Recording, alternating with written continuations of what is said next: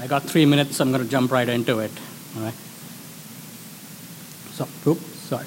So, the problem with email is that we use it for purposes it was never really intended for. And so while the idea of email is great as a communication tool, what it actually lands up being is something much less so. And so what we really need is something that provides a little more clarity to this whole ongoing back and forth of what the hell is really going on. Right? And so we believe that a world with a little less email is probably a much better world to be in. Right? So speaking of worlds, just quick snapshot of our team. I'm based in Boston. My co-founder flits between Bombay, India, and New York.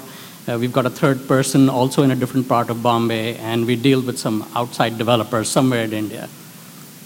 So, going back to Trello, if you've never seen it, this is what it looks like. It's a nice little board with neat little lists, and lists have cards in them, and you can move cards between lists to show some sort of progress. I'll show you some of this in a bit. So really what Trello is a list of lists that's available online. It's information in real time, and it's asynchronously accessible, so it's really cool. I'm going to skip through a couple of these detail-y things and actually get you to some meat. So these are the ways that we've actually decided to use Trello for, and it's everything we do. And what we realized is that in centralizing our workflow through Trello, we had so much visibility to what everybody was doing that we've pretty much stopped using email. In fact, I cannot remember the last time I sent an email, which is great.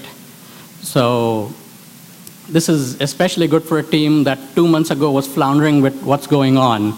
And all of us are non-technical people, so for us to pull off something like this with one single tool was especially cool. So some quick examples of how we use it. Previously, ongoing tasks were emails asking for updates. All of that is gone. Now we've simply got to-do lists with everybody's name and tasks assigned to them, which then move through doing and done tasks. And we've even got some labels for the kind of tasks we do. Moving on, same problem with managing the development process. We had some help in mapping out how development works. And so now we've got master lists of features that we can now map through an entire process, going through next up, through what's in progress, whether something is difficult, easy, how close is it to being tested by any one of us, and once it moves through testing, is something really a bug or not? And if we're satisfied with it, get it ready to go live and figure out what week it's going to go live in as well. The other way we use it is as a knowledge base. There's tons of information, actionable information on the internet for how you can use information, and we've just organized that in a way that we can then use easily. And so that's my quick spiel on Trello.